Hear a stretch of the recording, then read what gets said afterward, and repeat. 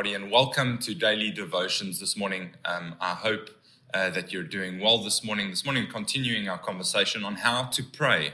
And this morning, spiritual warfare. C.S. Lewis once wrote that we find ourselves sometimes between two extremes, and the biggest mistake that we can make, on one hand, is to believe that the devil doesn't exist, and on the other hand, is commit our lives to believing that the devil is in everything.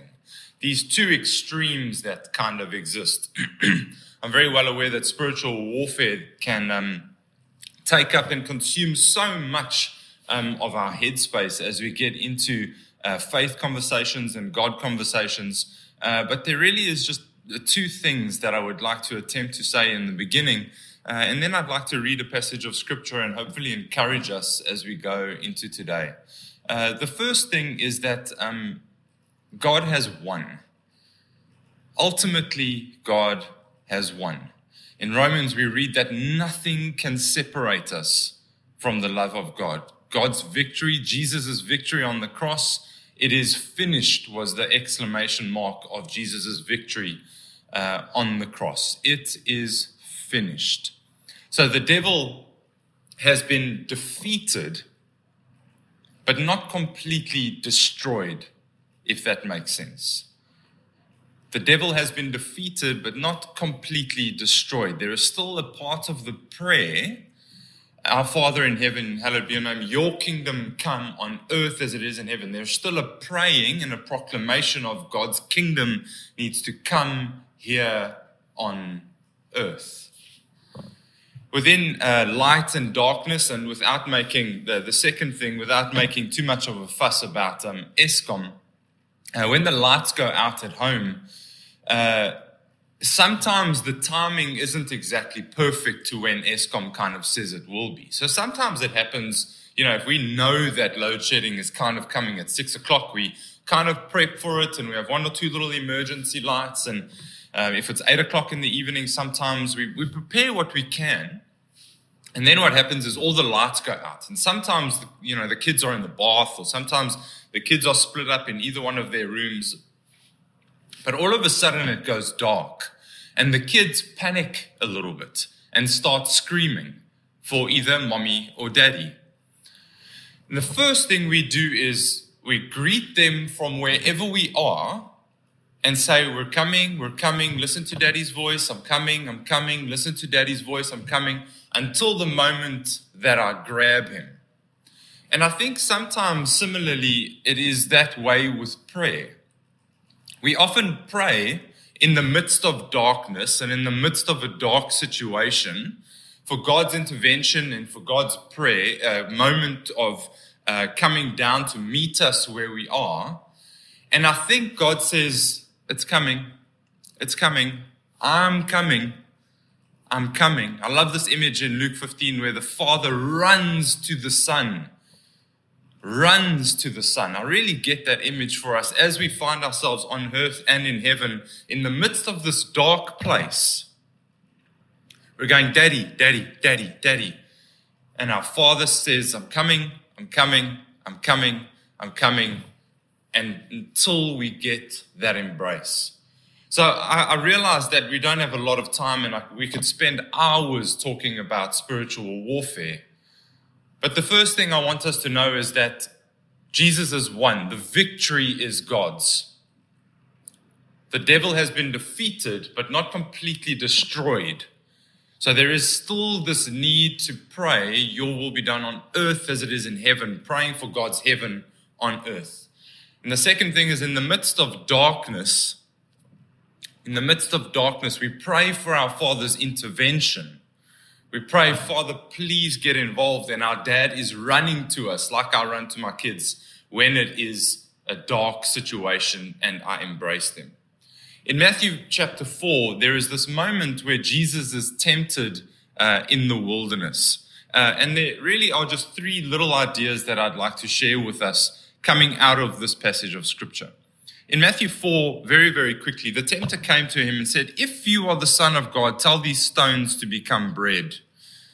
Jesus then replies, we don't live on bread alone, for every word that comes from the mouth of God. The verse before that tells us that Jesus was hungry.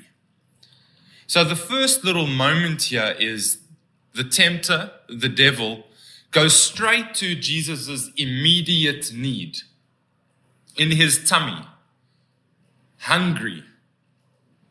And Jesus' response is no, we don't eat just bread, but also the words of God. The second one is, again, he goes, if you are the Son of God, throw yourselves down, for it's written. And then the devil, the tempter here, even uses scripture to try and trick Jesus. You know, you'll be saved if you jump off here. It's also written, do not put the Lord your God to test.